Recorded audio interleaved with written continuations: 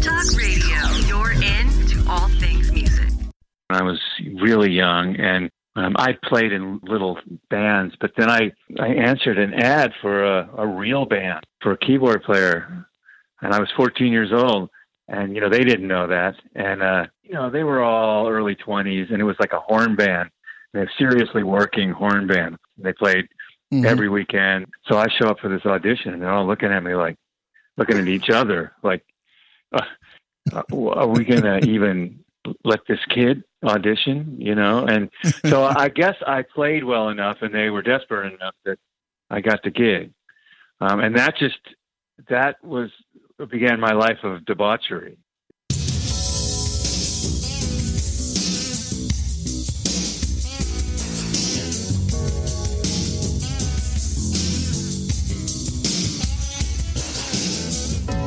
Welcome to Intersect Radio, where music, faith, and life converge.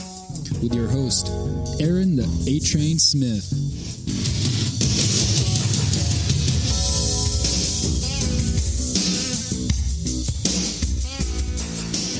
Once again I find myself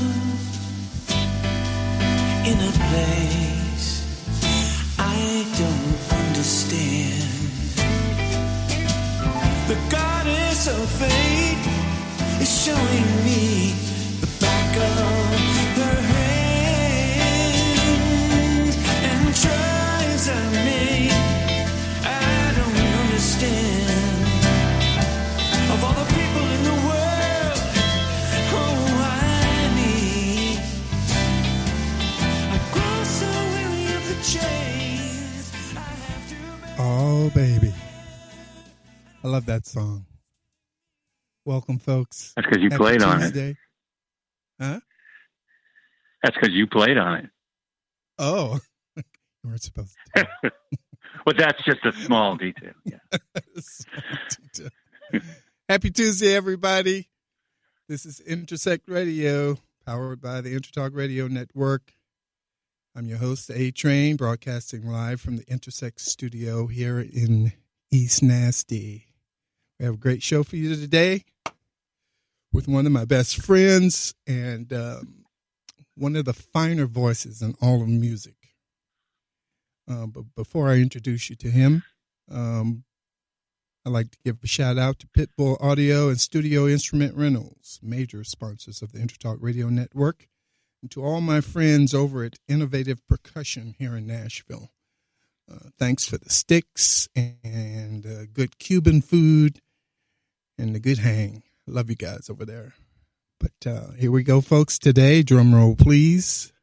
My guest is Brent Bourgeois. How you doing, baby?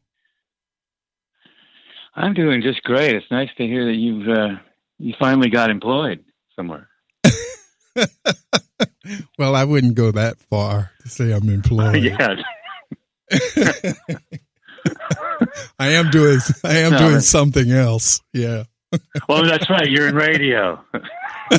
Right. Not a far stretch from music. Yeah. But it's great to hear your voice. It's good to hear your voice, and it's good to hear you doing this. I think you're the perfect person to have a radio show. Oh, wow! Thank you. Anyway, every time I hear that intro, Paul does the intro there. I kind of giggle because a radio host. It's kind of wacky. But I don't want to talk about me. I want to talk about you, man. So I always like talking. You're about over there, and let's go. Yeah, that's good. Let's do it. So I just found out like a couple of days ago, Brent Thomas, huh? Yeah, that's cool. Well, yes. you were. I would say I'm named after St. Thomas, I suppose. Undoubtedly. Sounds good, doesn't it? Undoubtedly. Yeah, it does. It does. You got to go back to your wiki page and put that in there. Uh-huh. But you were born in New Orleans? Yeah, I come from a long line of New Orleanians on both sides of my family. I never knew that. For some reason, I always thought it was Texas. No, the clue should be the name. Bourgeois. There was like 4 pages of them in the phone book down there. 4 pages of bourgeois? You bet, along with the Bordeaux and all those other French type names nobody pronounces correctly. Or spells correctly sometimes. Like my dog, Fido. Fido, Phideaux. Fido. Yeah. So how did you get to Texas, and when did that transpire? Well, first we moved to New Jersey when I was a kid. I kind of grew up in Morristown, New Jersey, and following my dad. My dad was a business guy who took promotions, which meant moving places, and so he first got a job in New York City, which meant we lived in New Jersey, and then it was like Mad Men, and then he got a promotion, and we moved to Dallas, and I was like 13 or something like that. So I really started playing in bands, about 14 years old in Dallas. Okay, how did you start playing in bands? Had you been playing piano and stuff prior to that? Yeah, I was somewhat, I guess you could call it a prodigy. I mean, I was really good when I was really young, and I played in little bands. But then I answered an ad for a real band for a keyboard player. And I was 14 years old, and, they didn't know that. And they were like, they were all early 20s, and it was like a horn band. A seriously working horn band. Played Chicago, Blood, Sweat, and Tears, all kinds of stuff like that. I mean, the whole 9 yards. They played every weekend. They had, and so I show up for this audition, and they're all looking at me like, looking at each other like, are we going to even let this kid audition, and so I guess I played well enough, and they were desperate enough that I got the gig. And that began my life of debauchery, because, I was never really the same after that, because I was hanging around with guys that were a lot older than me, and trying to fit in. And from then on, playing in clubs, and, back then, I don't know if you remember this, but it was a lot easier to play when you were underage in a club, 30, 40 years ago. Yeah. Than it is now. I used to do that myself. I did that myself. I'd play, but I couldn't go out in the audience. I had to, during the breaks, I had to stay in the dressing room and drink Coca-Cola. Right. There were certain restrictions that you were supposed to have, but that, it just kind of depended on where you were, whether they bothered to enforce them. So, that was really my start. And then from that band, I actually started my own band with Richard Oates, and it was called the Baked Bears, and Danny Neal and Steve Mitchell, and that sort of turned into Uncle Rainbow. Yeah, I mean, It did. And how did you meet? How did Larry come into the picture? It's Larry Tagg. Merle Taggart. Well, his brother Eric Tagg was a keyboard player in Dallas. They were from Dallas, the Taggs, and I knew Eric before I knew Larry, because Larry was off in Colorado playing with another band, and he had moved and lived in Colorado by then, and so I didn't really know him, but I knew Eric, and but we knew of Larry. Larry had a really good reputation as a bass player. He just wasn't around. So when Uncle Rainbow moved to California, we were moved there to do great things, and one of the first things that happened to us then was the person that sort of moved us there kind of thought we needed a better bass player. And so we all had this idea, why don't we call Larry Tagg and see what he's doing? And he agreed. Yeah, he apparently wasn't doing much, because he agreed to come out. He drove out in his little Spider and joined Uncle Rainbow in the, right when we first got to Northern California. And then that's how we realized that we had a lot more music in common than anybody else in the band. We kind of like the same things. Okay. And I didn't know Steve Mitchell was from Texas. Yeah. You don't know from that accent? No. I always thought he was from Sacramento, Oh, boy. He still has a thick Texas drawl. Really? Yeah. But Larry and I made a couple of trips to New York on our own. It was right when the new wave punk thing was happening, and we got ourselves, we got influenced by that. Not that we wanted to have a punk band, but like Talking Heads and things like that. We really started to like things like that, and the rest of the band wasn't all that interested. Were you guys writing original music at this time? Yes, we were. Although a lot of what we were doing was Little John Sanders' music. And that tended towards, very R&B and Blue-Eyed Soul and, kind of. But we, I wrote songs. Richard and I wrote songs. Larry wrote songs. And they were all kind of thrown in the mix. We were kind of a combination of really interesting covers and original music. Okay, so what did you do in New York during that time? Well, we just would go to clubs and go clubs, museums, art galleries, and we just tried to drink in the scene, and we really did. And we it was right when music was really undergoing quite a bit of change, and things were getting much harder edged, and kind of a rebellion of the disco era. And so we kind of caught that and tried to bring it back to the group. And how were you guys?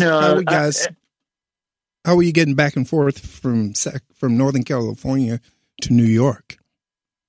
Well, we just would go. We would have some kind of break or whatever, and we took that opportunity. We took it when we could. We were a very hard-working band. We used to play 5 or 6 nights a week. So I don't really know how we did it now that I think about it, but somehow we did. We were playing all the time. Where did you play? Well, there was just this whole circuit in Northern Cal, in the Bay Area, and then in Sacramento too, and Monterey. Like if you take a big, draw a circle from Monterey through Sacramento and all the whole Bay Area. I mean, we just had this very large circuit, and we'd play one night in this place. We got to the point where we had these different clubs on different nights that we would do. Tuesday night in this place, Wednesday night in this place, Thursday night in this place. And then we would, we'd come up and do week-long runs in Sacramento and week-long runs in Monterey, and then occasionally we'd go down to a place like San Diego. But, we played all the time. And that was back when you played 4 or 5 sets a night. Yeah. These young people, they don't understand. No, they don't get it. They do one set and they figure I'm a star. 30 minutes and they're, Yeah. They're pooped. Of course they don't play for anybody. Unless they sell enough tickets to their friends. And we used to That's have to another shovel 8 feet of snow before we could even get to Vanna. Before we can open the trailer. Yeah. But so, man, I didn't know you guys worked that much. Did you record as Uncle Rainbow? Yes, I mean, the whole reason that Uncle Rainbow got moved from Dallas to the Bay Area was under the auspices of one of the Doobie Brothers that moved us out, who was related by marriage to Richard Oates, and fancied himself as an entrepreneur at that point, and kind of got in cahoots with somebody who the guy who was managing John Mellencamp. At the time, his name was Johnny Cougar. And, you know, and then there was Ian Samwell was in the mix of that too. And so we came out to get ready, prepared to record an album with this new label. And we did. I mean, we recorded the songs, but the album never came out. And Johnny Cougar's album came out, and the rest of that is history. And then we got involved with Narada Michael Walden. And we did 3 songs with him, and he got us a serious showcase with Geffen Records. And we almost got signed. That was brand new Geffen Records. And we almost got signed by John Kalodner, who's a famous A&R guy. And we would have, except that at that moment, he had a co-A&R, head of A&R, named Carol Childs, who had to agree with him. She had to sign off on, they had to both sign off on anything they signed. And so we did this showcase for John Kalodner at SIR in San Francisco, and he loved it. He couldn't get enough of it. And then about 3 weeks later, he brought up Carol Childs, did exactly the same thing, exactly the same place, and she didn't like it at all. Wow. Yeah, man. That's it. You know, yeah. And ironically, you know, when Uncle Rainbow split up because Larry and I decided to form our own band, we made some demos, and one of the first people that we got those demos to was Carol Childs at Geffen. Wow. And she brought us down for an interview because she really liked it. Well, Brent, hold on to that thought just a minute. Hold on to that thought just a minute. We're getting ready to go to a commercial break. Something we have to do here, you know. Well, folks, hang in there. We'll be right back with my guest. It's the Brent Bourgeois.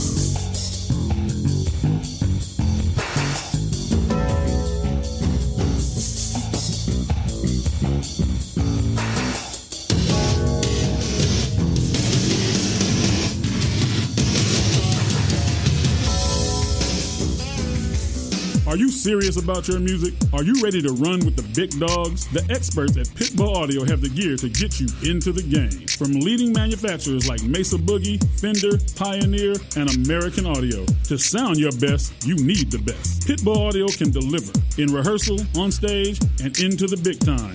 Dropping beats, shredding guitar, or making the crowd roar. Whatever you dream, Pitbull Audio can help make it happen. We are Pitbull Audio. We want you to play it loud. PitbullAudio.com. You know what's all around you every waking moment of your life? Marketing. You're choking on it. I'm Scott Robertson, and when it comes to strategic PR, branding, and marketing, I've seen it all. And actually, I'm still seeing it because bad marketing never sleeps. Join me each week on May the Best Brand Win, right here on Intertalk Radio, and learn how to make the marketing for your brand unforgettable.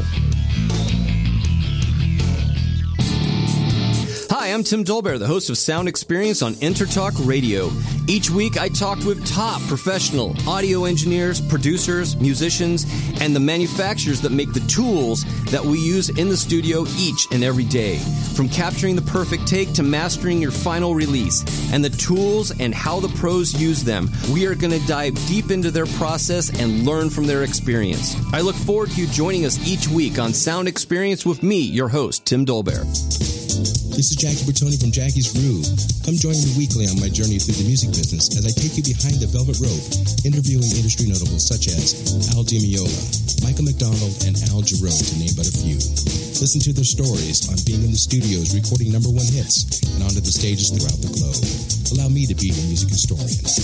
You can hear me live every Monday at 2 p.m. and every Wednesday at 12 noon Pacific Standard Time or 24/7 on jackiesgroove.com. Ready to get your groove on?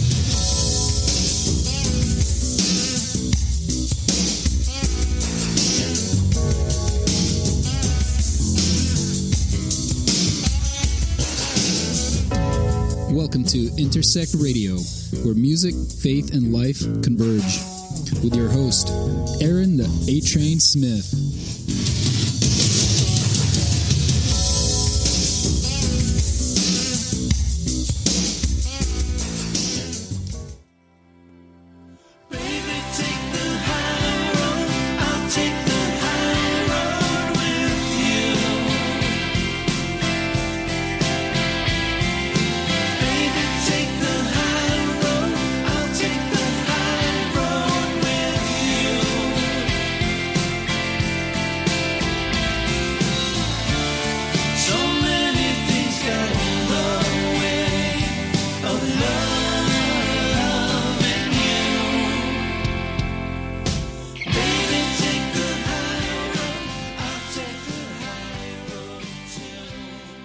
Welcome back, folks. That's the voice and music sound of my guest today, Mr. Brent Bourgeois. Brent, I got to tell you that when I was sending music to Paul and Florentino at the station, they had a special request for "Dare to Fall in Love."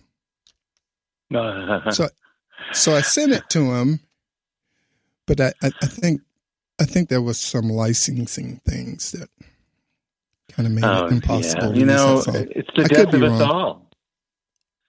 Licensing. You know, the licensing. Yeah, it is. I mean, it's one. I think it's one of those 10 circles of hell. Oh boy! So it's not one that gets heard of a lot, but yeah. Right. That was a great song, though. There still is a great song, "Dare to Fall in Love." Well, thank you. It was kind of an odd video, but yeah. Yeah. But, you know, the video helped, right? Oh, yeah. Yeah. Oh, yeah. There's a whole story behind that, but we won't get into that. Yeah. That's, okay. Well, let's get into Bourgeois Tag. You and Larry decided to form a band of your own, and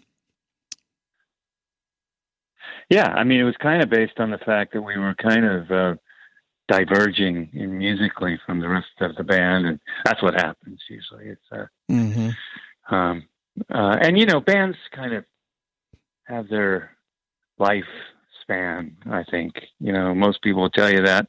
Everybody but the Rolling Stones, you know, right? And so we were kind of getting it to kind of more, for lack of a better term, talking head style music. And so we did, and we got some backing, and we started writing songs, and we actually moved up to Sacramento because that's where the backing was. Somebody agreed to sort of just rent us a place and pay us a salary, and just so that we could do nothing but write. Really? And that's how I ended up in Sacramento. Yeah. Oh boy. Yeah. I mean, never, of course, never intending to stay here. But that's just the way it goes. That's the way it works, you know. Yeah. Then you meet some girl, and the rest of it, you know, it's over. I was about to say that you met your sweetheart there. Actually, I met her in Santa Cruz at a club, and then only to find out that she was from Sacramento, and saw her, I don't know, months later or something at a club in Sacramento. She was actually finishing up her college career at UC Santa Cruz. Huh. That's right. And so, but she was from Sacramento, so. Wow. So I guess we weren't going anywhere for a while. For a while. Yeah. And then you were going back. Yeah. But that's later on in the story. But, yeah, that's later on in the story. So, okay, yeah, so Larry and Larry. we were writing songs, and then we decided to, it was time to put together a band. And, we had somewhat of a reputation around, at least enough to where, there were people that wanted to play with us. And so we knew this guy, Lyle Workman, who had played in a band in a club across the street from us. Like, it was one of those places that we played often. And he was at this other club often. And we would go see him on breaks, and they would come see us and all that kind of stuff. So he was the perfect guitar player for what we had in mind. And he agreed to join us, but he agreed to join us. He had to fulfill commitments. So for about 9 months, we sort of had a couple of different other guitar players, Lance, Tabor, and Henry. Really? So, but yeah, Hank the Chank Bank was. I never knew Hank was in your band. Yeah. Just it was brief, but yeah. Was this the same time that? Was this the same time that their band was going? What was the name of that band? The Runners. The Zoo Dirt. The Runners. Yeah. The Runners. This was after that. The Runners were going, during Uncle Rainbow, and Okay. And I think this was post Runners.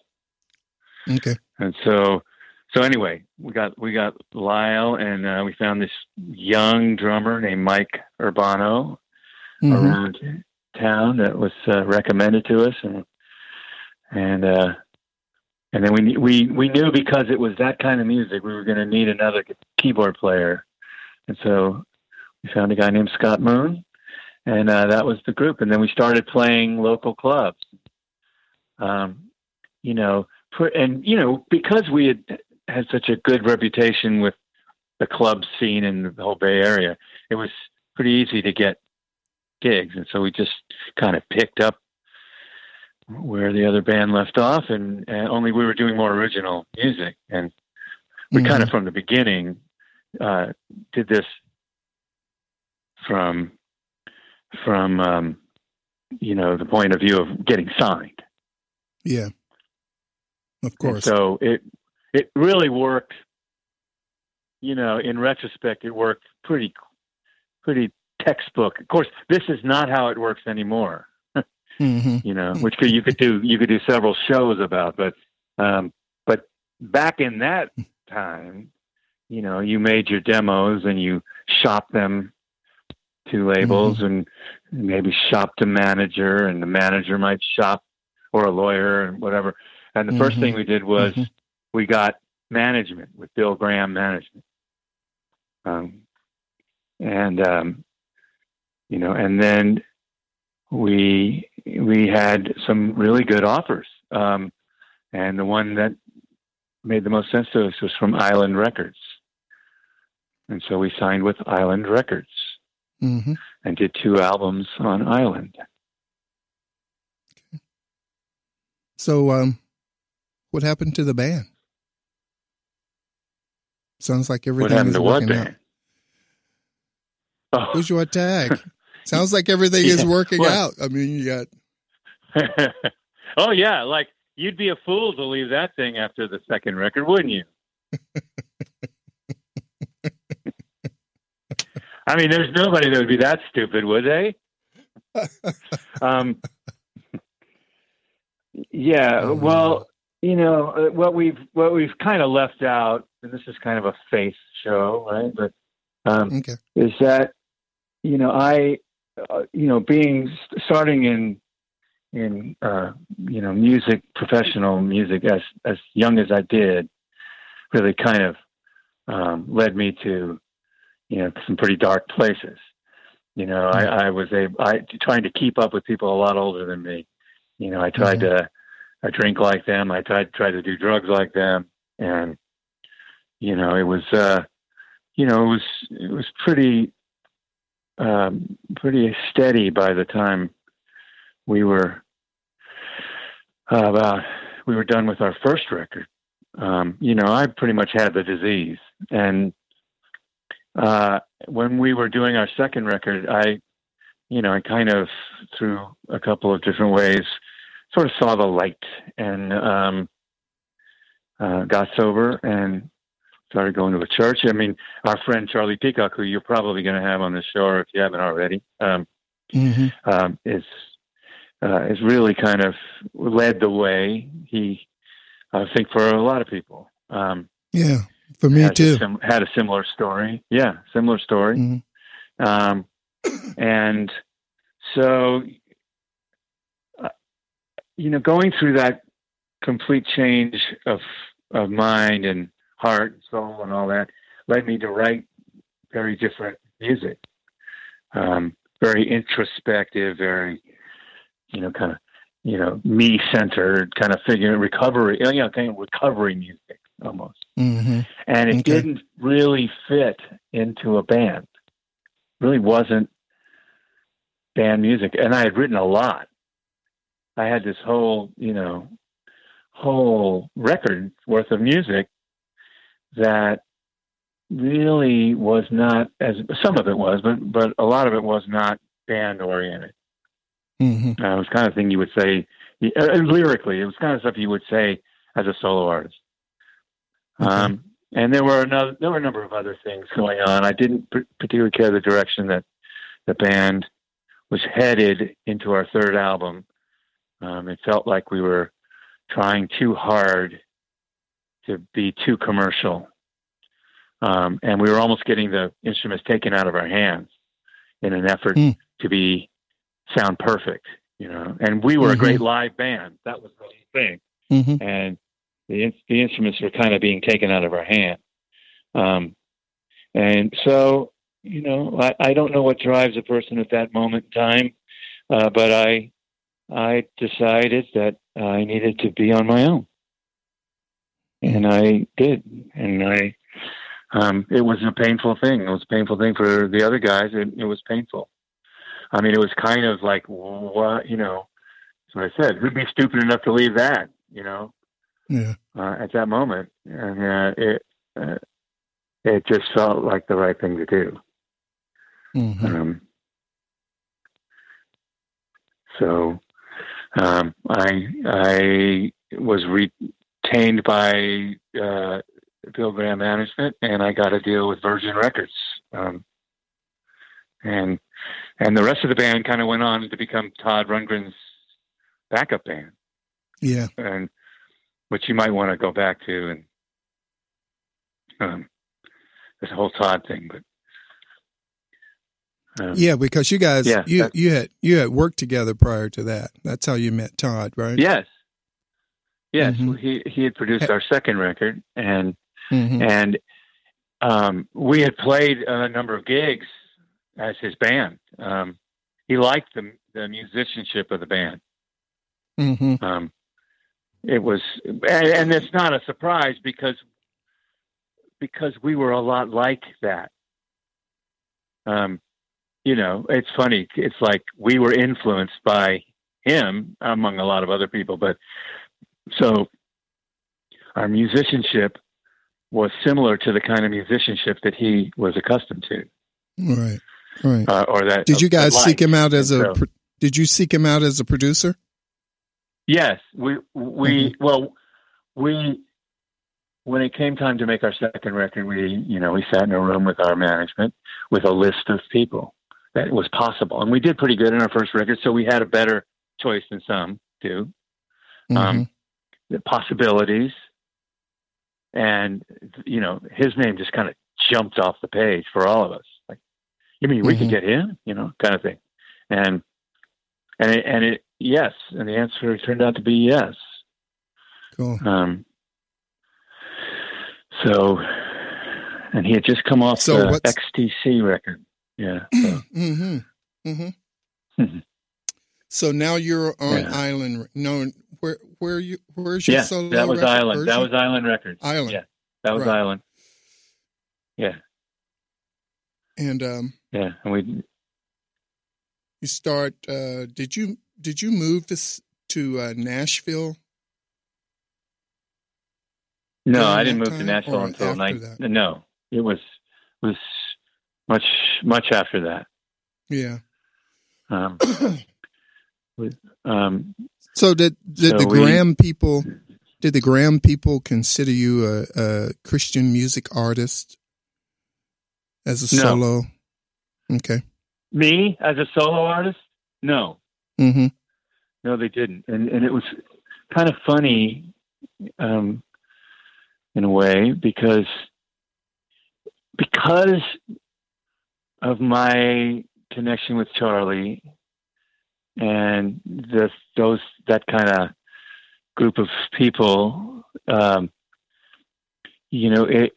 people in the Christian music circles, fans and stuff, thought we were a Christian band that just wasn't in the Christian music scene. And especially because our first single was called Mutual Surrender. And it was one of those songs that could be taken like that. Uh-huh. And so there was a lot of wishing going on there, but we were not a Christian band. I mean, not in any sense of that. You and I know that word. And I was not a Christian artist. I was an in recovery artist, kind of more than like a. They knew that. Mm-hmm. Okay. And it wasn't until the end of that I did 2 records, and that's a long story too. But the bottom line is, my first record did fairly well. My second record did not do well at all because the company Virgin had decided to reopen their Charisma record, their Charisma label in the United States. It was a popular thing in England.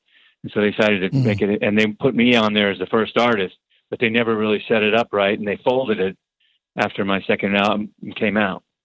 And that was pretty much the end of that. So I wrote songs for a while for my publishing company, and then Charlie Peacock kept sending me stuff he was doing and saying, "Man, you should really consider coming to Nashville. There's a lot of cool stuff going on, and you could do a record here, and you could produce stuff. I got more stuff I'm producing than I even know what to do with, and so that's kind of the way that started."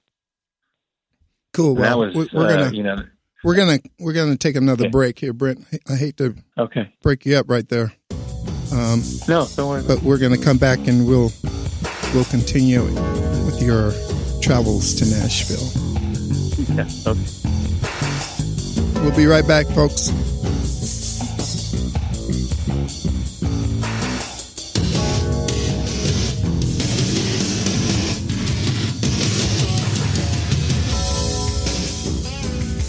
Hi, this is Tim Dolbear, host of Sound Experience here on Intertalk Radio. And Source Connect by Source Element is the essential tool that we use to link between my studio in Austin, Texas and the WS radio station in San Diego. Now with Source Connect, not only can we communicate in real time and with HD audio, but it's synced up and is of a high enough quality that I can use it for real-time ADR work, remote recording and overdubbing, and it even allows me to remotely control a DAW. Source Connect by Source Element. Affordable, high-quality audio and video connection over the internet for all of your production needs. You know what's all around you every waking moment of your life?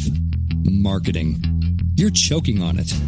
I'm Scott Robertson, and when it comes to strategic PR, branding, and marketing, I've seen it all. And actually, I'm still seeing it because bad marketing never sleeps.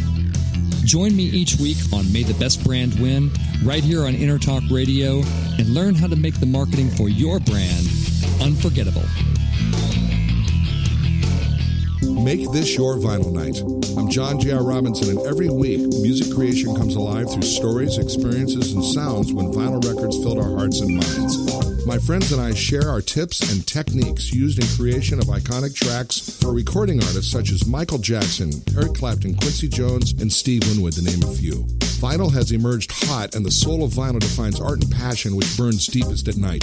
Tune in every Wednesday. Are you serious about your music? Are you ready to run with the big dogs? The experts at Pitbull Audio have the gear to get you into the game. From leading manufacturers like Mesa Boogie, Fender, Pioneer, and American Audio. To sound your best, you need the best. Pitbull Audio can deliver in rehearsal, on stage, and into the big time. Dropping beats, shredding guitar, or making the crowd roar. Whatever you dream, Pitbull Audio can help make it happen. We are Pitbull Audio. We want you to play it loud. PitbullAudio.com.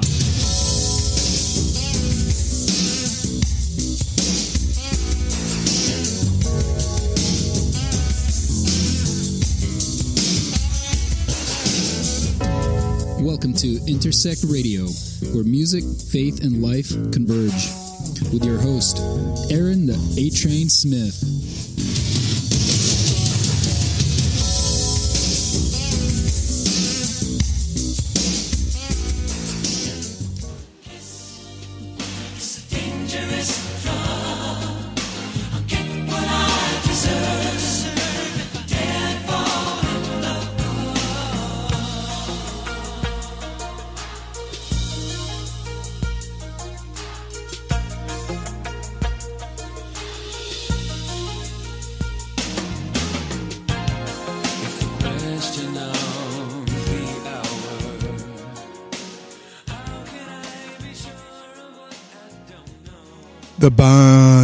The band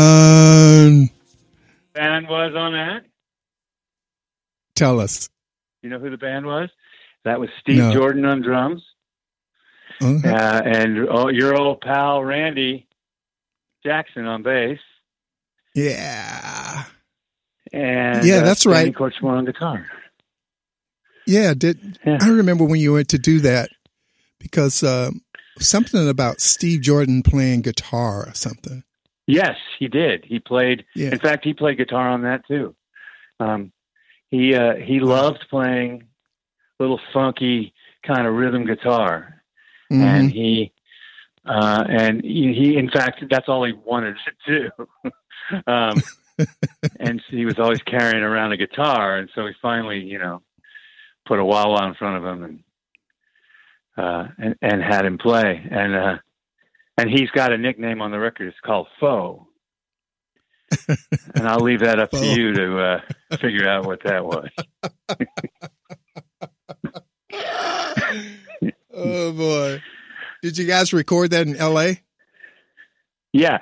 And in fact, this is a very tiny piece of trivia, but I was the first and probably the last person to ever call him up and hire him exclusively to play guitar on a session.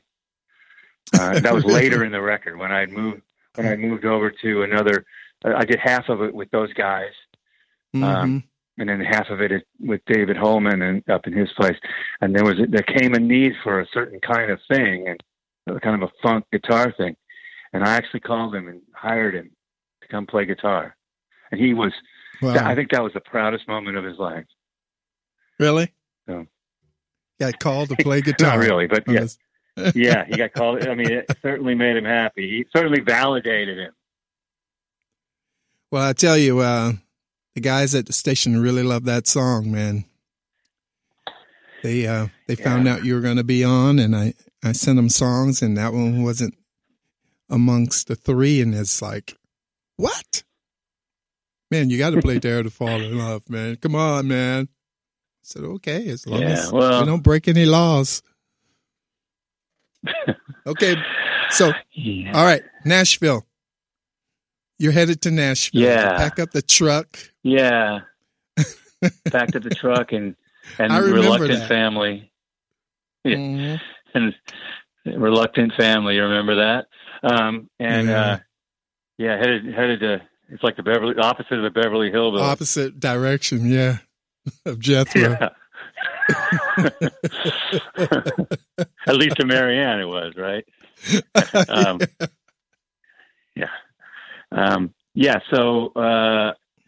Charlie had sort of held out this very large carrot. And I didn't, I was at a point where there wasn't a lot going on where I was. So, and I had increasingly kind of gotten, more kind of, involved in church and it, but I had this view of Christian music as being much lesser than, which, that probably was 90%, reputation rather than actually knowing what I was talking about. But Charlie was sending me stuff that changed my opinion, and mainly was done by him. But it kind of had let me see that it was possible to do, some very hip music. If you kept the lyric to a certain kind of thing, you could do almost anything you wanted. Right. And that's kind of what I did. It was like, as long as the lyrics, said what they were supposed to say, the music was like whatever you came up with.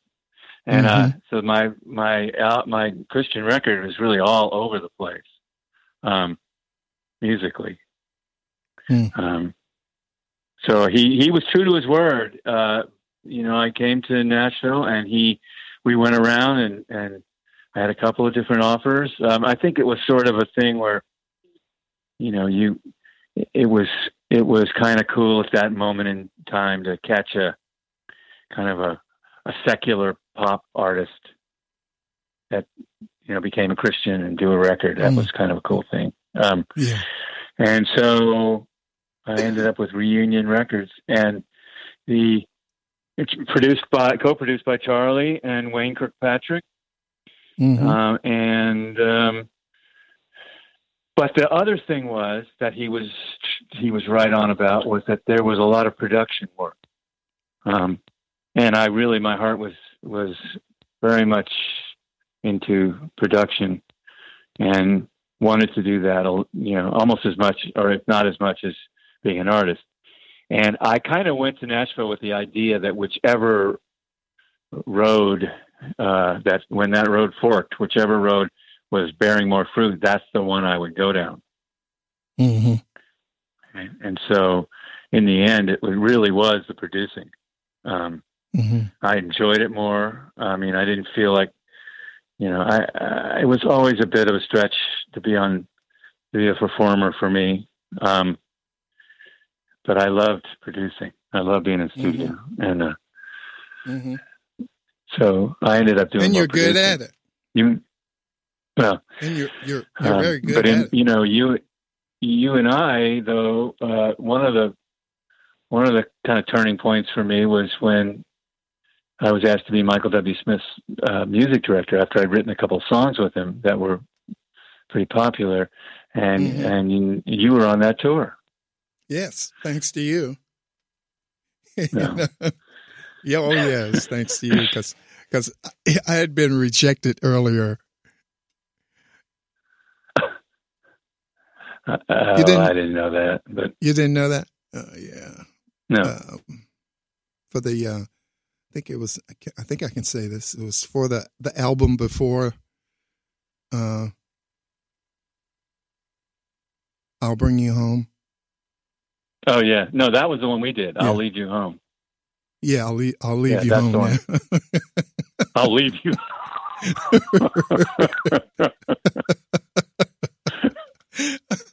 I'll leave you home while we see the world. I'll tell you. I'll take pictures. Honest, I will. That's funny. But it's the Go West Young Man. Yeah, that's it. Yeah, I kind of. That's where tried I met to get those that. Guys. Yeah, but thanks to you, I got on that tour, man, and it was probably the best touring situation I've ever been in. Well, you can't beat that playing, but anyway. You can't beat that. I was just about to say that. Especially those quick ride homes. Yeah. That was a taste. So you started producing and you started producing a lot, and then you became an A&R guy. Yes, that was a shock because I was amongst those people in Nashville that kind of a snot-nosed musicians. We were Christians and all, but we'd sit there and make fun of the Christian record companies for being so backward and square and behind the times and all this stuff. And then one day I produced Cindy Morgan for Word. And one day, Lauren Ballman called me and basically said, I'm paraphrasing, but, okay, smart guy, you think you're so smart? Come in here and fix this thing. You know, it's not as easy as you think. And so he asked me to be the vice president of A&R. And it's like, are you kidding me? I actually said this to him. Are you kidding me? I hate what you guys do.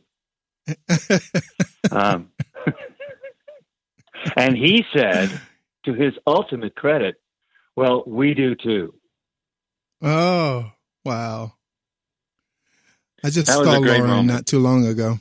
Yeah. Yeah. I've seen him quite often. Yes. Yeah. We've had some business to do, and yes, I'm well aware of what's going on with him. But, so he brought me in kind of to shake it up and to try to put some more modern touches into it against a lot of resistance. And there always was a lot of resistance. And it was always kind of a Sisyphean, however you might say that, pushing the rock uphill. Sisyphus? Yes. Yeah. And, it was always sort of, on the one hand, we want you to be bold and take risks and do things you shouldn't do, and then on the other hand, you're going to get your hands slapped for doing it. Yeah. Dang. And I did. So yeah. So but it was fun. I got to tell you, that was a really fun time because it was a moment where I was the vice president of A&R record company. I was writing music for people for whatever. I was still producing. I was allowed to produce. And so it was very, it was just a very fertile creative time until the bottom fell out of the music industry. Yeah. And then you upped and left us here. Yeah. Well, there was only so much time you could sit in your garden. Yeah. With a wife that hated Nashville, right? Right. So then you go back to you went back to Sacramento, right? Yeah, her mom was becoming ill. Her dad had kind of gone through a whole illness and died while we were in Nashville. That didn't help things. So when her mom was taken ill, and we were the music industry had just completely dried up, and I resigned from Word right before I think they fired everybody, and basically sat around for the better part of a year waiting for the phone to ring, and it never did. I mean, just for producing and stuff. I think I think that there was really something to be said for once you got inside the building like that and you were one of them, then it was hard to get back. It was like, now I was one of them. Right. So in any event, there wasn't a lot of work to be had at that moment in the music industry. And so I had always promised Marianne that I would bring her back if she wanted to go. Never thinking she would actually want to go, but she did. And so we did. We came back to Sacramento. That was 2002. And how do things transpire and progress to where you are now? Well, since you've been back in Sacramento. I mean, I needed work, and so I got a job at the old church that we all went to. Became the worship leader of the church, kind of the music director and all. And did that for several years until I moved to another church, and was the worship leader at that church for several years. And in the meantime, I wrote several books. I pretty much thought that my professional musical career was over, except for a few odd things, local odd things that I would do. But really, I always thought when I moved from Nashville, I thought I was going to spend half my time in Nashville. And I told Marianne that. And but the business being what it was at that moment, again, the phone didn't ring, and I was out of sight and out of mind, and it never worked out like that. And so really, after several years, I mean, felt like it was pretty much over, and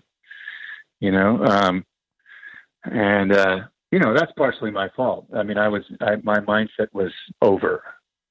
And so, it wasn't until Michael Blanton, I saw Michael Blanton at an event in Dallas, and he started dreaming dreams and talking about this new thing that he was doing, and and asked me if I wanted to have a part in it, and that kind of woke up a whole lot of stuff, and got me back into it. Yeah. Unfortunately, we're going to have to stop there, and hopefully you can come back and finish this story. But, no, I can't. You're gonna have to buy the book. But it's been a great hour with you. And I hope you can do another one with me soon, like next Tuesday.